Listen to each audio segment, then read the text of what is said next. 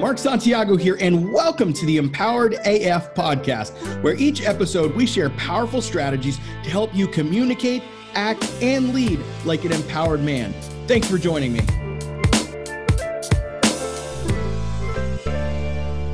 All right. I'm excited. We're going to do, sounds like a favorite thing of you guys is you like these Ask Me Anythings. Although today I didn't get as many questions, but I'm still going to answer the questions I got. Some of them are meaty. Some of them are not so meaty. Some of them are kind of simple. And, questions are extremely important. I have this thing about questions where I say the right question will get you the right answer. The wrong question will get you the wrong answer. So how we ask questions is super, super important, right? Because if you're asking questions that are leading, if you're asking questions that are manipulative, if you're asking questions that are trying to get a certain answer, you're always going to get like that answer. You're not going to get it to be like the right answer, like what you really need to hear. And so it's important when you ask questions from a mentor or a coach or somebody like that, that you really focus on asking the right question with the right motivation and right intent. So what does right motivation look like? Right motivation looks like wanting to know the truth and not some variation of the truth. I have this thing where I say that 95 to 99% of the time, men are lying to themselves, especially in these situations. You're lying to yourself about what you're going through. So therefore, when you talk to a coach or you talk to one of our advisors, you end up lying to them. We have so many guys will say, oh, they want to do this. And then we tell them, investment. And they're like, oh, I don't have any money. And 9 times out of 10, they're lying. Or other times we'll tell them, hey, we think you should do this. And like, oh, well, that's not really happening. And it's like, when push comes to shove, well, okay, that is happening. And I am doing that. And I am being an asshole and all those things. So I say that because I want you guys to be honest. I want you to be honest with yourself. I want you to be honest with me, because if you can't be honest with yourself and you can't be honest with guys who are trying to help you, guess what's going to happen? You'll never be honest with your wife. Now, I have this thing about emotional connection, right? Women are craving emotional connection from their men. That to them is like really good sex. It's almost like porn, right? Like porn for a man, like gets them excited and all this stuff, right? But for women, emotional connection is like that. It gets them excited. It gets them feeling connected to you, which then makes them want to have sex with you because they now feel a part of your life. They feel attached to you in a healthy way. But if you can't be honest with your wife, if you can't be, in this place where she's the love of your life, and you want to be honest with how you feel and all that, then of course she's going to struggle with believing you. Of course she's going to struggle with whether or not, you're the kind of man that she wants to be with forever. So I'm going to go ahead and get into these questions. Hopefully you all are live with me and you can hear them. If not, we'll get them to you on the other side. All right. The very first question I got comes from Mike Barrett. He says, wife moved out a month ago. She still wants to pay half the mortgage to be able to get her full share of the equity built up. My question is, how far should I take the pain? Oh, let me get back here. Question is, how far should I take the separation of finances? We currently have 2 joint bank accounts together. Divorce has been talked about. Neither of us have filed yet. So this is a legal question, so I've got to be careful in how I answer this because I don't want to be stepping into the zone of a lawyer. I am not a lawyer, and therefore any information I give you at this point is not legal advice, nor is it financial advice from a financial advisor. But let's break down the actual question, okay? So wife has already moved out. She still wants to pay half the mortgage to be able to get her full share of the equity bill. So essentially she's trying to contribute towards the marital asset because she wants to maintain that equity in the home. So his question is, how far should I take separation of finances? We currently have 2 joint bank accounts together. Divorce has been talked about. Neither have filed. So in terms of the separation of finances, I think what you need to look at is if this is heading towards divorce and divorce is kind of that's what's next, and you're just kind of like going through the motions until you get there, that's where I think you need to look at this and go, okay, how can I best protect myself? How can I best protect my assets? And how can I best put myself in the most powerful position possible for my kids and my future? Okay. So the way we frame this question is around those ideas, which is, hey, how am I going to do this? How can I be in that really, really powerful position? So when I think about separating finances out, generally speaking, what I want to do is look at what you're actually doing to contribute to the bills, right? So if you look at the actual bills in your program, you split, right? Because it's a marital asset that you join together. So anything that you're going to keep beyond the marriage, that's what I would focus on paying for. If the home is going to be sold, which sounds like that's what she's wanting to do, then yeah, I mean, it's I think it's fine. Like, honestly, I don't think anything wrong with it. Again, I'm not giving you a legal opinion or a financial opinion. I'm giving you an empowerment opinion. I don't see any reason why she should not contribute to the finances of the house. Just because she moved out doesn't mean she can't. You know, just like if you were to move out, she'd probably expect that you would help with that. And so it benefits you. If you're trying to steal the mortgage, meaning if you're trying to like basically make it so that the house is completely yours and all the equity is yours, that could be where this question is coming from. I'm not really sure. But I don't see anything wrong with this. All right. Good question. Next question from Kevin Stevens. How do you lean into the pain? This is a toughie. And this is one that almost every guy really, really struggles with. And they almost don't like it when I say this idea of leaning into the pain. The idea of leaning into the pain comes from the fact that when we're in pain, if we don't deal with and acknowledge the pain, we will bury the pain. We will numb the pain. Go to drugs, alcohol, sex, whatever, to numb the pain so we don't actually deal with it. And by doing so, we actually never get our healing. That's why if you talk to one of our advisors about Thrive, the very, very first thing we do is we start to help you diffuse the power that your wife has over you, right? And that diffusion of power helps you then confront the pain. So you have to diffuse the power, which we talked a little bit about last week, and then you confront the pain. And when you confront the pain, okay, now you're in a different place. So when we talk about leaning into it, we're talking about not doing anything that would numb the pain. So for example, if I'm feeling overwhelmed, I'm starting to feel emotional, journal it and cry and give my heart space. Sometimes it's about yelling and screaming. Sometimes it's going into the shower, turning the shower on and just screaming or crying or doing whatever, allowing your body, allowing your emotions to have space. Okay. I say grief is like the ocean. It comes in waves. And some of you are feeling those waves. And some of you are in denial about those waves. You'll have felt one big wave and you think, okay, good. I'm good now. Everything's fine. But then in reality, the next wave is just about to pummel you. And this usually happens with guys where they think their wife is leaned back into the marriage. We call that false hope. And that false hope or false positive, the false positive comes in and it's like, oh, she's nice to me. You know, we're not fighting anymore. So you're thinking, hey, sex is right around the corner. So next thing you know, you try to like make a move. And then she's like, what the fuck are you doing? That's not what this is about. I'm not ready for that. I'm not sure if I still want to be married to you. And you're like, what the hell? And you just get like super emotional because you don't know what to do with it, right? And so the leaning into the pain is going to that place with, like, for example, in our Thrive group, we have 24/7 chat. So you can talk to any of our coaches or any of our guys 24/7 who are in the midst of going through what they're going through.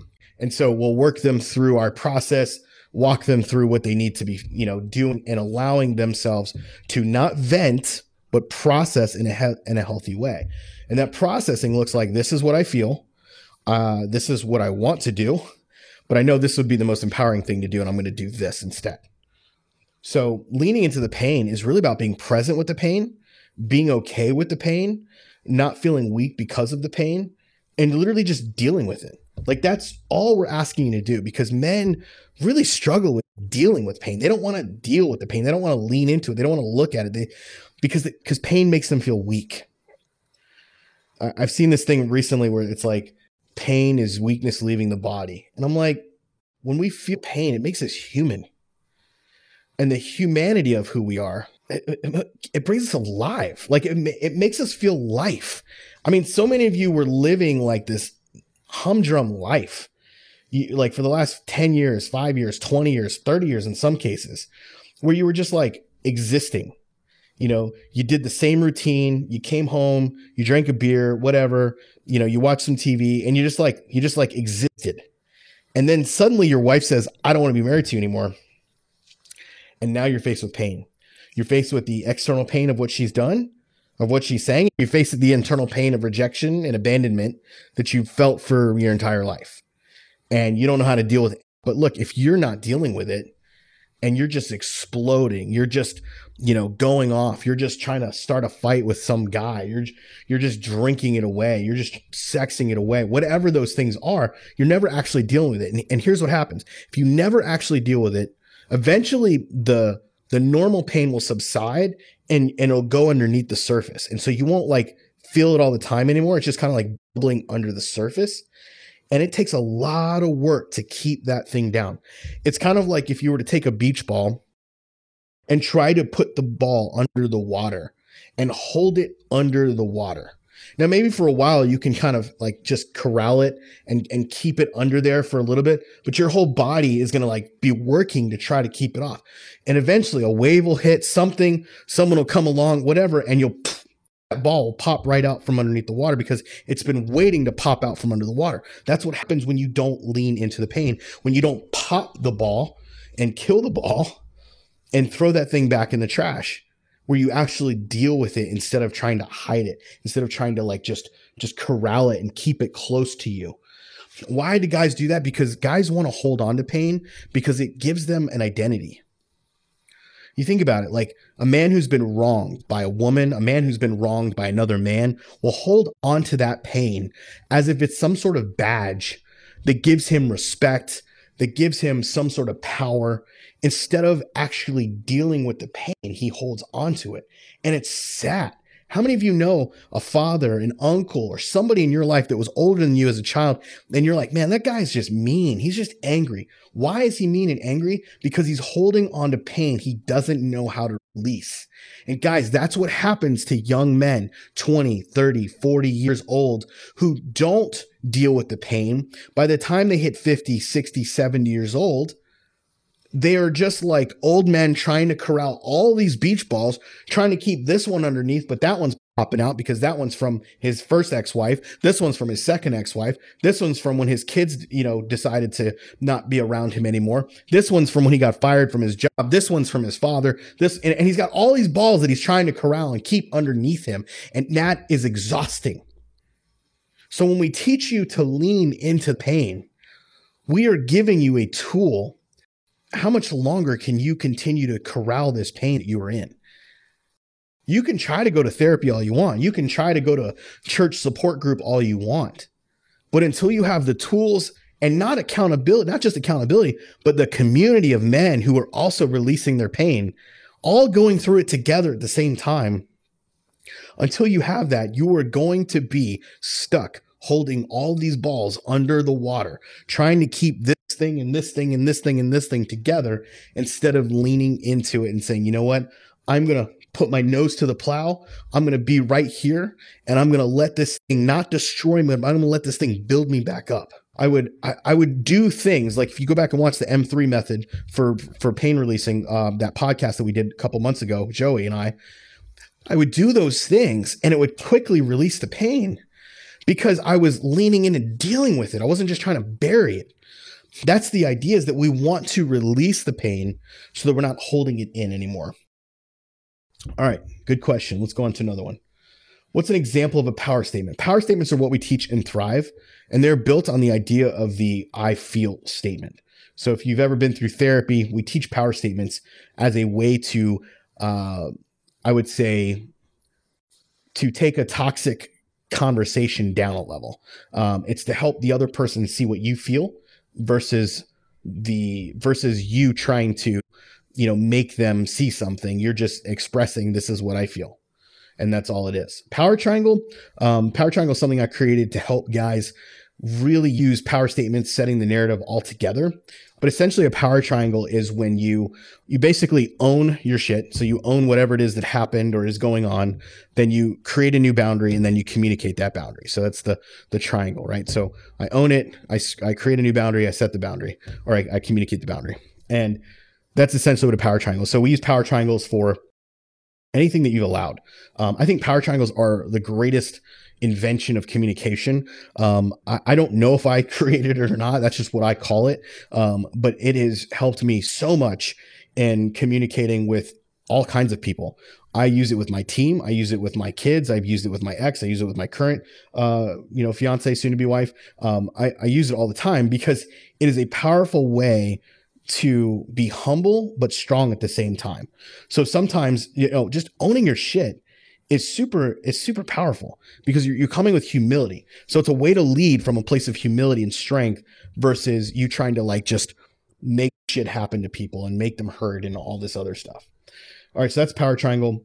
Another one, how to fix brokenness in yourself before stabilizing your relationship. So Andrew, this is a great question. I mean, this is exactly what we do in Thrive, which I know you were planning to join. Brokenness in yourself is a huge thing.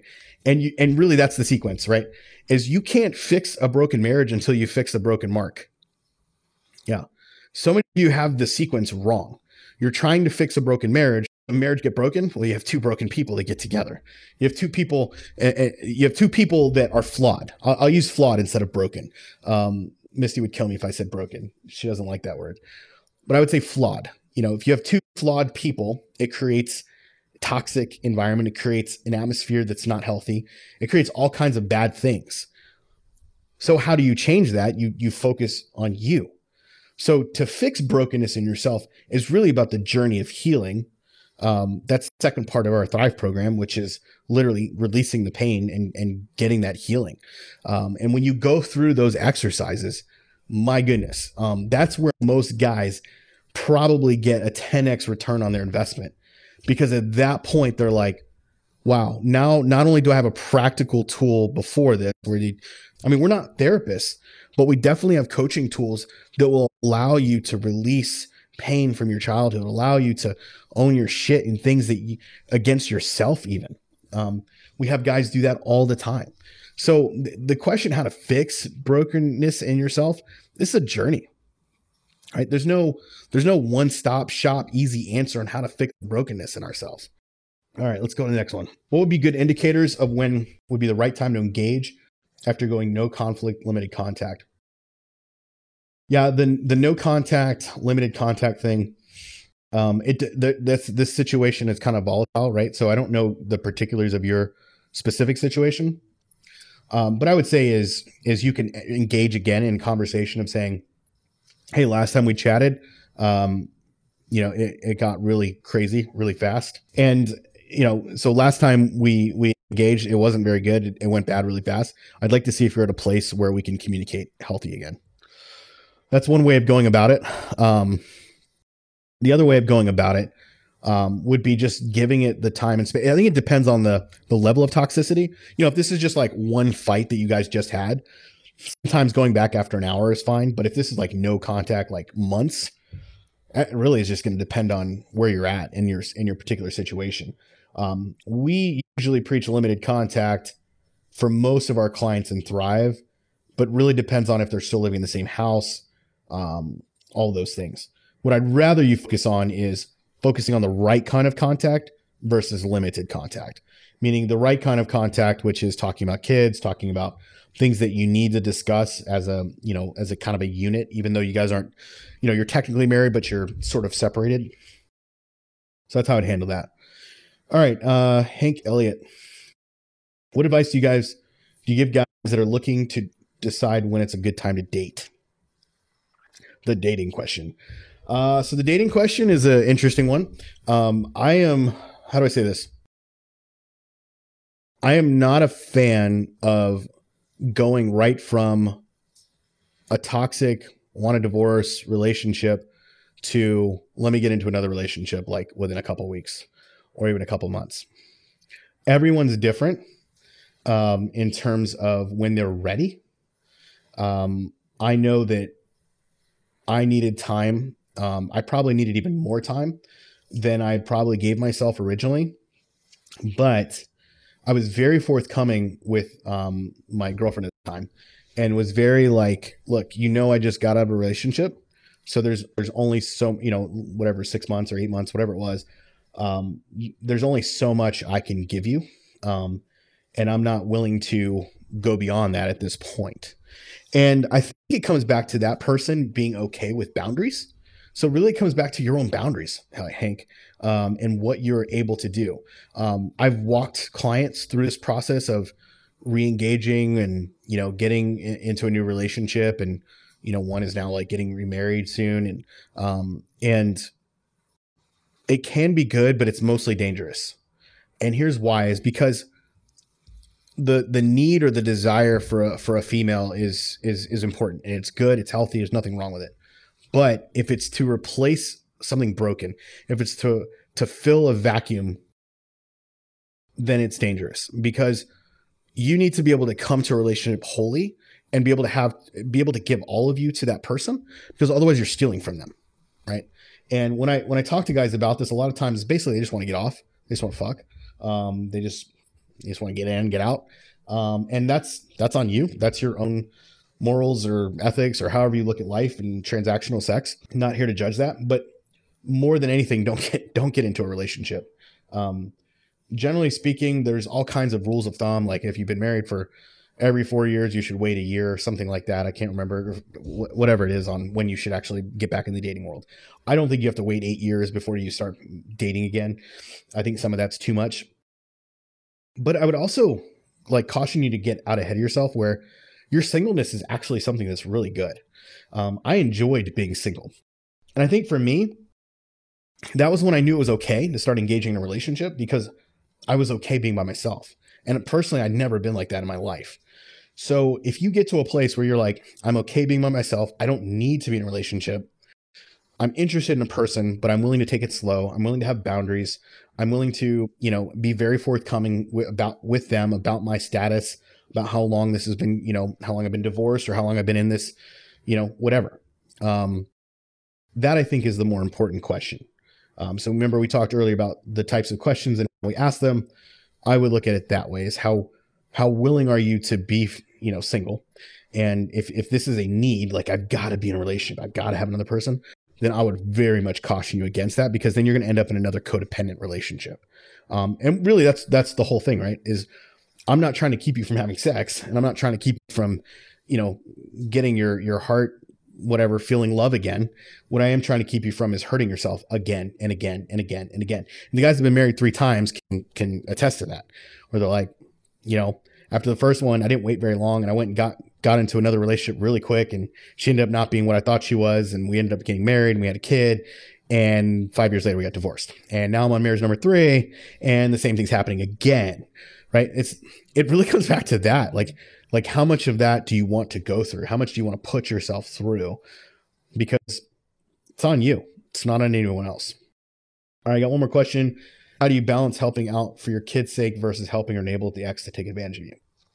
I lean more towards, on this one, this is always about the kids. If you are making this about her in any way, if it's to manipulate her, then don't do it. But if it's for the kid's sake, it's a good thing. Now, let me put some boundaries and parameters around this. If it's your ex-wife's weekend, and every weekend, or a continuous theme of, hey, I can't be here, I can't be with the kids, I got to do this or whatever, or hey, I want to go to town with my boyfriend, can you just watch them this weekend? Can you do this? That becomes an issue. You need to let your other partner fail. You need to let your ex fail. If you are in savior mode because you're trying to, for the kids' sake, be careful, because that will allow her to manipulate you and use the kids against you like little pawns. I've seen that a million times, and I almost experienced that in my own, but I recognized and realized that if she was going to do that, and I was going to allow that, I'm creating a precedent, right? You don't want to create a precedent that says, it's okay, I will always bail you out, ex-wife, or soon to be ex-wife, instead of, hey, I always want the kids, but you also need to be there for them. This is your time with them.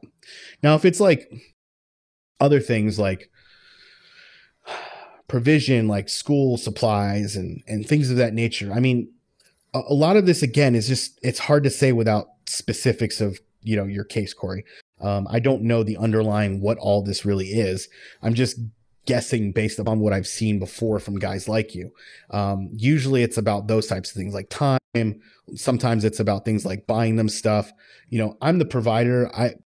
I provide everything for my kids. I don't ask for anything. I have my kids 80% of the time. I pay for daycare. I pay for everything. I get no child support. I get nothing. I didn't pay her child support.